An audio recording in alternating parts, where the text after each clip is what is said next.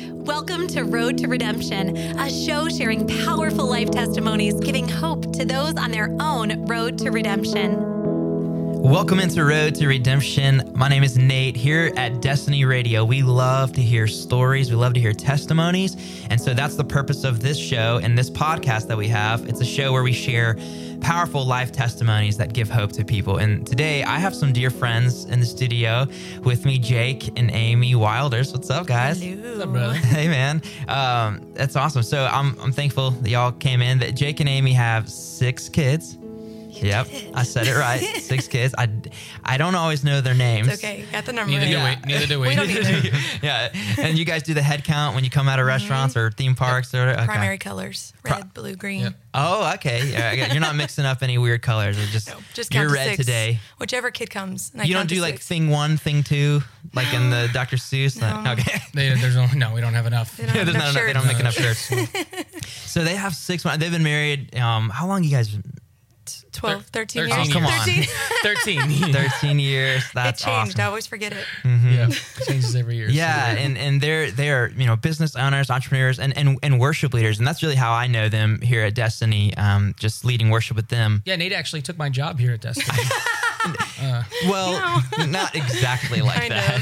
It was many years later, but they're great, and I started leading with them at the Destin campus here, and then now I'm mostly serving at the Freeport campus every Which weekend. is where we're at also, which we Yeah. love. Yeah.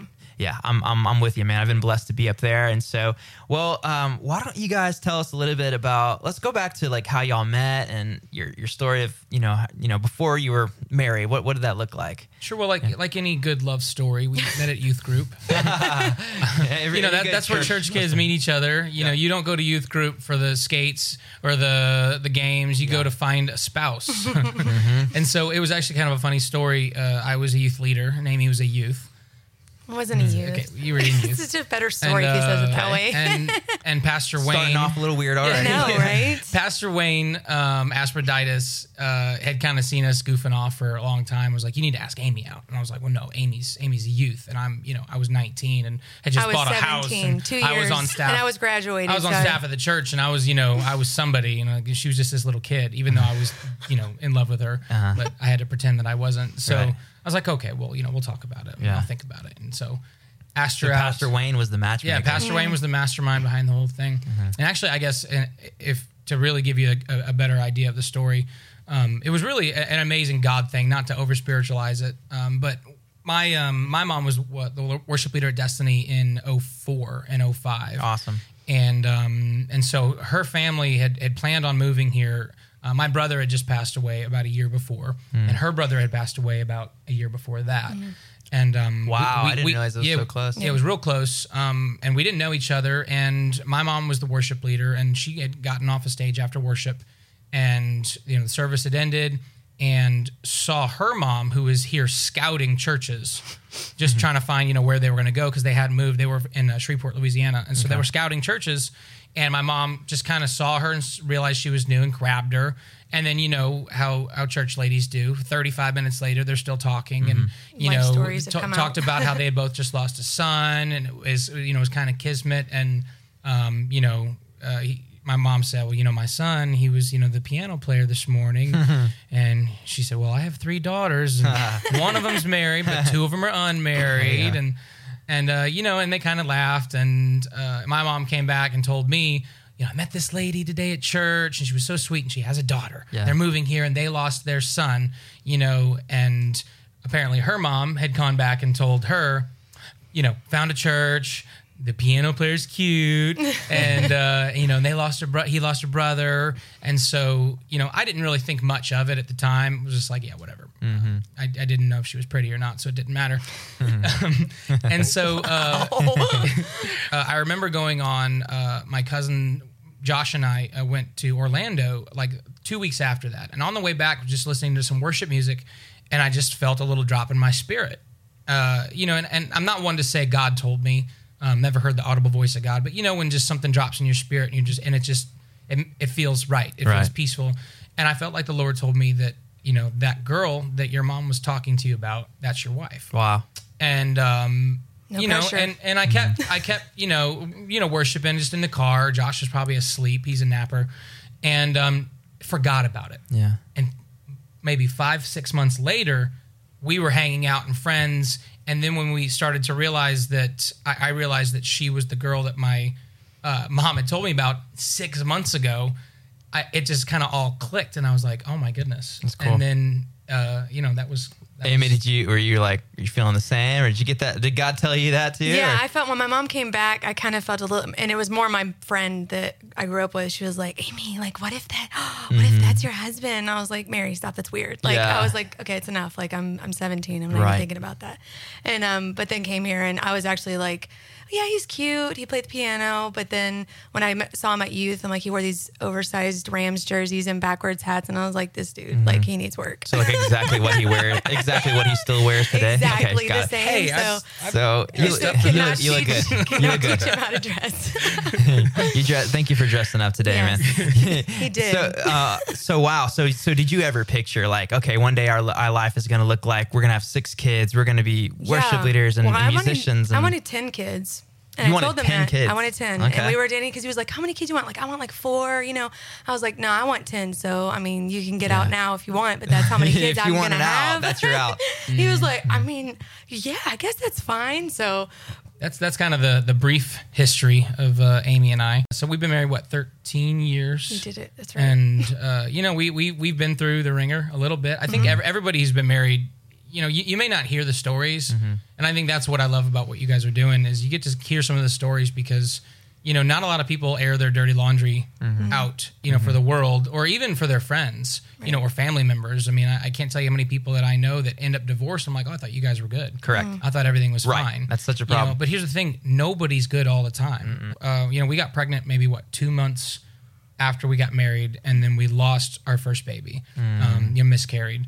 And then, of course, that was devastating. She was 18, I was 20, and it was the end of the world. For and what sure. if we're never able to have kids? And it's just kind of funny now thinking about that we have 6. Yeah. And then we got pregnant really quick after. I say we, I know. It's always we with him. we both gained 50 pounds. Yeah. So Yeah. we got pregnant. And then Joel was born, and then that was just kind of the beginning of it. And we just kept kind of popping them out. Again, we. More and more. Yeah, and more. yeah. Hey, he helped too. So here's my question. So like you guys, so knowing that you wanted to have, kids and being a family, were you in the ministry at this time, or were you like, what was your, like, what did you want to do, like occupation wise? And I was on staff here at Destiny as, I don't even know what I did. I was one of the worship leaders, but I was an assistant worship leader. I did youth worship, video work. I took out the trash here and there. Youth, helped with youth, did a whole bunch of whatever stuff. they need. Helped with music directing. I was so young too, so it's all I did. I had nothing else. It was just work at the church. Gotcha. And so that was what I wanted to do for my life was, I wanted to be a worship leader and or a pastor or some combination of the two. And even though we're not in, quote unquote full-time ministry now, I think we're still doing exactly what we want to do ministry wise. I think that's another big misconception is that you have to be paid by the church to be in full-time ministry or to be in ministry. Right. And really that's just not the case. Honestly, I was at Destiny and then I worked at another church in Statesboro for 6 months. Then I started working as a musician in the nightclubs, and then got a church job at a Methodist church, and then I was doing nightclub and Methodist church. And I will say I did more real one-on-one personal like alleyway ministry at the nightclubs than I ever did in church. And not that Why do you think that is? probably a lot to do with me. I struggled in the church world because I never really knew who I was. I was always trying to be somebody else. I was trying to imitate this pastor, imitate that pastor, and all the while doing a really bad job at being them and never really figured out how to be me. I spent so much time trying to be a professional Christian that I forgot to actually be a Christian. My relationship with God had just, fallen to the wayside because I was so busy worrying about what other people thought of me in the church and how I was perceived by my leaders or by the people that I was leading. But then in the nightclub world, I was able to just be me. Yeah, the mask comes off. The mask came off. I realized that I really do love people And I do have a heart for the broken. And when I see somebody that's hurting, and there's a lot of hurting people in nightclubs. I don't know if you've known this or not. Well, there's a lot of people hurting too in churches. I think, like you said, like they just sometimes have a mask on because they feel like they have to. They feel like, you're exactly right, Aimee. And I agree. I think everybody on the platform, off the platform, there's something about church when you come in there, you're like, all right, cool. My Sunday morning mask is on. I'm going to do my thing. I don't want to get too vulnerable here. And going back to the marriage thing, as squirrel, sorry. But going back to the marriage thing, I think that same thing happens in marriage. A problem with people that you see so many people that will walk through a divorce or it usually always comes back to this one thing that they didn't feel that they had anybody safe to talk to. Sure. So they're just carrying this by themselves for so long. And it's not at all. And that's the entire point of this show is just say, hey guys, you're able to look at somebody's destination. That's great. But there was a journey there too. Yeah. It wasn't always, because we can look at the successful, whoever it is, business person, right? Most pastor. Billionaires have declared bankruptcy 3 or 4 times, right? Yeah. And so it's like most successful marriages have been on the brink of divorce 3 or 4 times. Like we've been there, and here's how we got through it, and I find that very encouraging. And so, but you're right with the church thing.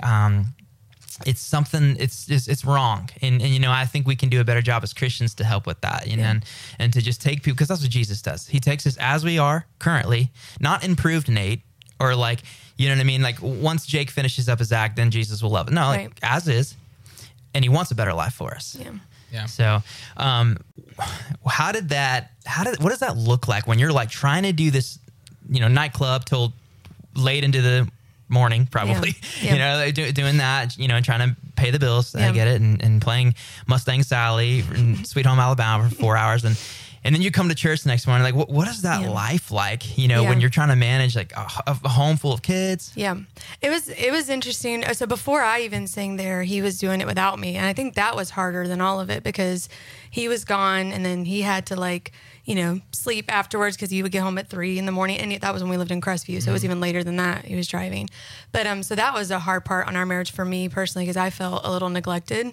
And I was like, oh my gosh, I'm like, he's gone all the time and I'm here by myself with all the kids. And I felt like he was playing. I didn't even think of it as, he's making money. It was, he gets to go play and do music and hang out with grownups. And I had to talk to my best friends for. Yeah. But after that, we worked through a lot of that. And then when I came on, it was great for me. It's interesting because it's a nightclub. You think like wild, crazy, but I was like, I learned how to be a better worship leader because I felt I was challenged more there with certain songs or him saying, hey, speak to the crowd. I'm like, I don't talk to people. Like that's weird.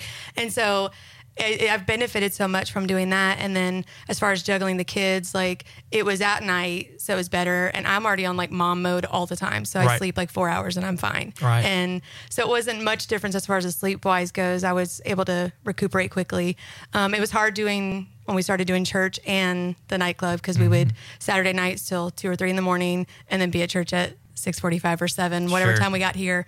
But it was always refreshing. I never regretted it. When I got here, I felt like I was being refueled, serving and stuff. So, because that's what he says, how are you doing that? That's too much. You shouldn't be volunteering that much.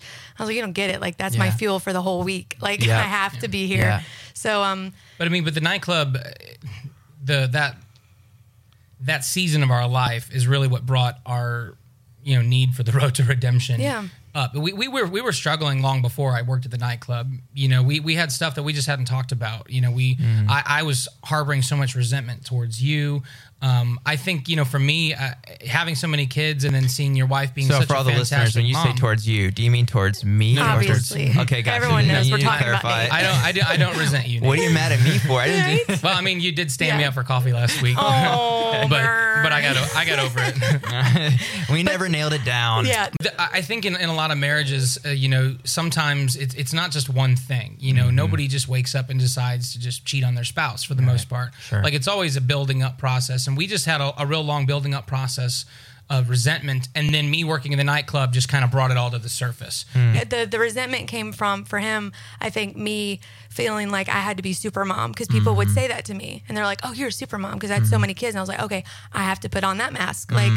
People have to see that I have it all together at all times. And so I felt my number one goal was be mom and it wasn't be wife first because that's what you were. And he made you a mom. So I catered to the kids, and they kind of needed me, but I catered to that a lot. But I became, in my mind at least, I became just the guy who pays the bills and, who helps with the kids when I get home. And it was like we had lost our friendship. Yeah. We had just become, roommates, for lack of better terms. Like we had lost a lot of the affection, and we got to the point and I think a lot of marriages do this, when you're upset at the other person, instead of you walking closer to them and them walking closer to you, you both turn around and walk further and further away from each other, thinking that if I get as far away from them as possible, they'll chase me down. I was talking to Aimee about this on the way in here. I think, or they'll see that I'm right, or they'll feel guilty, or they'll, whatever it is, you make it about you.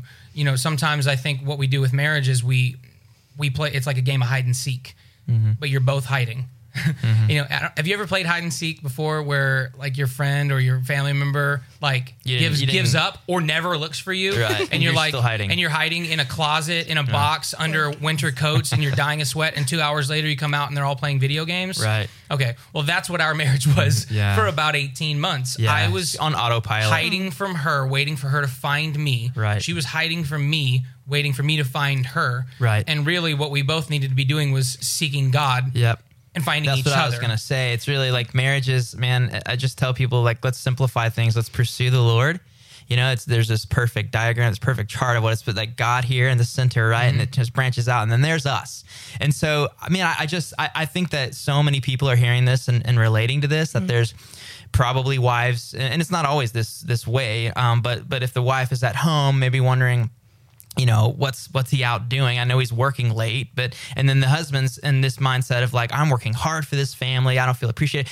We do this study here at church called Love and Respect. And then Miss Jackie's a big proponent of proponent. Is that the right word?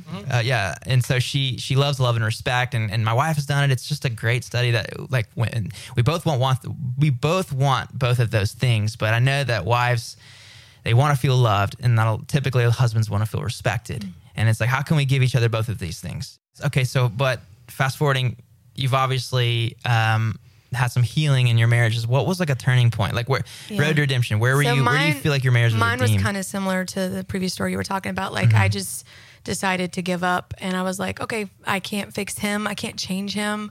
So I got to change myself. I got to start working. But that was the kind of turning point for me. Was I just was like, okay, I'm stressed enough. I was going to nursing school. Like I had all these like things I could list off that were causing my stress. I was like, okay, what's the solution? So I just started reading my Bible. I started watching like Joyce Meyer's videos, like old videos. I'm like, oh yeah, I had no idea. I'm like, oh my God. I'm like, if she can get through this stuff, like I have no excuse. Like, so I would go out, I would get up before everybody else did. I would go out on the back porch. They lived on a lake, little lake thing, and would go out there, read my Bible, watch Joyce Meyer, and then I would go sit in my vehicle and listen to worship music for like an hour. And I've never felt more peace, or like just that God was becoming what I needed from Jake. Like I was like, oh, I do feel loved. Like, and there's no one by me. Like I felt peace in my spirit. So that was kind of my turning point, and I think helped. Yeah. And I think for me, there is an aha moment turning point, but at the same time, nothing fixes itself overnight. Like more cases than not, you just have to wake up every morning and choose it. Right. You have to wake up and decide. I had to wake up and decide when I didn't feel love in my heart for my wife, because that's another misconception, is love is not a feeling. Love does perpetuate feelings in us, but love isn't a feeling, just like faith isn't a feeling. Sure. We have to choose love when we don't feel it. That's when love is at its best, is when you don't feel it. You know what? I don't see you, God. I don't see your plan at all. But you know what? I'm going to choose to continue loving you, worshiping you, and following you. Trust you. And eventually, you are able to see it. But I think that's what makes our marriage so great, and really any marriage so great, is in the moments where you don't love each other on the surface, when you don't have the butterflies, when you don't have the goosebumps, when you don't want to hold hands and skip. Yeah, and I think, there's that scripture in Psalm that says that the Lord is near the brokenhearted. And I think that it's never the case that God's not near, that God doesn't hear, but it's typically always that he's doing something, and sometimes the teacher is quiet or silent during the test, in school. Otherwise that'd be really distracting. Trying to take a test here. But, and we don't always, you're right, we don't always see what's happening, but typically it could just be God wanting to build some endurance or God wanting to, like I said, teach us something, or God wanted to grow us in a way or humble us in a way.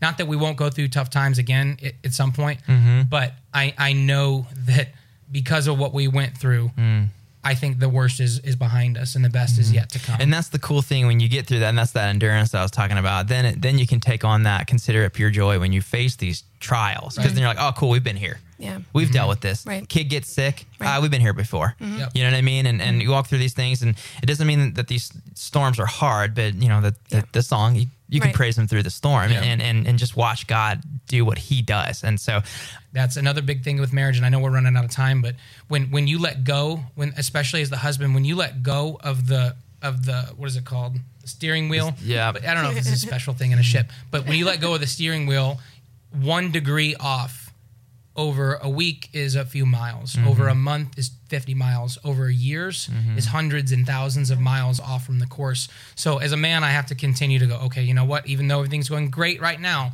that doesn't mean I have to let go of the wheel. It doesn't mean I can't keep steering. I have to keep steering the ship in the direction that I know that God wants us. Good. Because if I don't, I could wake up one day and go, what happened to us, babe? Yeah. What happened? It's So I hope this is encouraging you guys if you're listening there, and I thought that's so wise, man. It's every day just saying, all right, we need to correct our course a little bit, and because we're human and we mess up and we say something that was wrong or out of our flesh, and so. And I want to say one last thing, and then I'll I know we got to wrap up, but just like an addict, when they slip up, a lot of the times you get your chip, you got your 5-year chip, and then when you have a slip up, you give that back and you start back at zero. That is not how it works in the kingdom of God. It's good. And it's not how it works in marriage. When you have a slip up, if you have a bad day, don't say to yourself, now we're back to square one. Yeah. Okay? Get back on. You took a little detour off the road, but you just got to get back on the road and keep moving forward. Right. Exactly. Because that's a big misconception is when you realize that you're not back at square one, you still are 30 miles ahead of where you started. Good, you just had a little detour, get back on the road and keep moving forward. Anybody out there that's maybe dealing with something in their marriage or struggling or they don't have someone to talk, get in a small group. Talk to somebody. Go talk to your local pastor. Get around people that can help you, especially if it's like somebody like the Wilders here that have walked through some things, walked through things and learned a lot and seen what God has done in their marriage. And so every situation is going to be different, but I just know that we're stronger together because we overcome by the blood of the Lamb and the word of our testimony. And so, thank you guys, man. Yeah, thanks for having us. Fun. Absolutely. I love you, buddy. All right, man. Bye, guys. You've been listening to Road to Redemption, sharing powerful life testimonies, giving hope to those on their own road to redemption. If you have any comments or questions, we would love to connect with you. You can reach out to us at destinyradio.live. Thank you for listening, and we'll see you next week on Road to Redemption.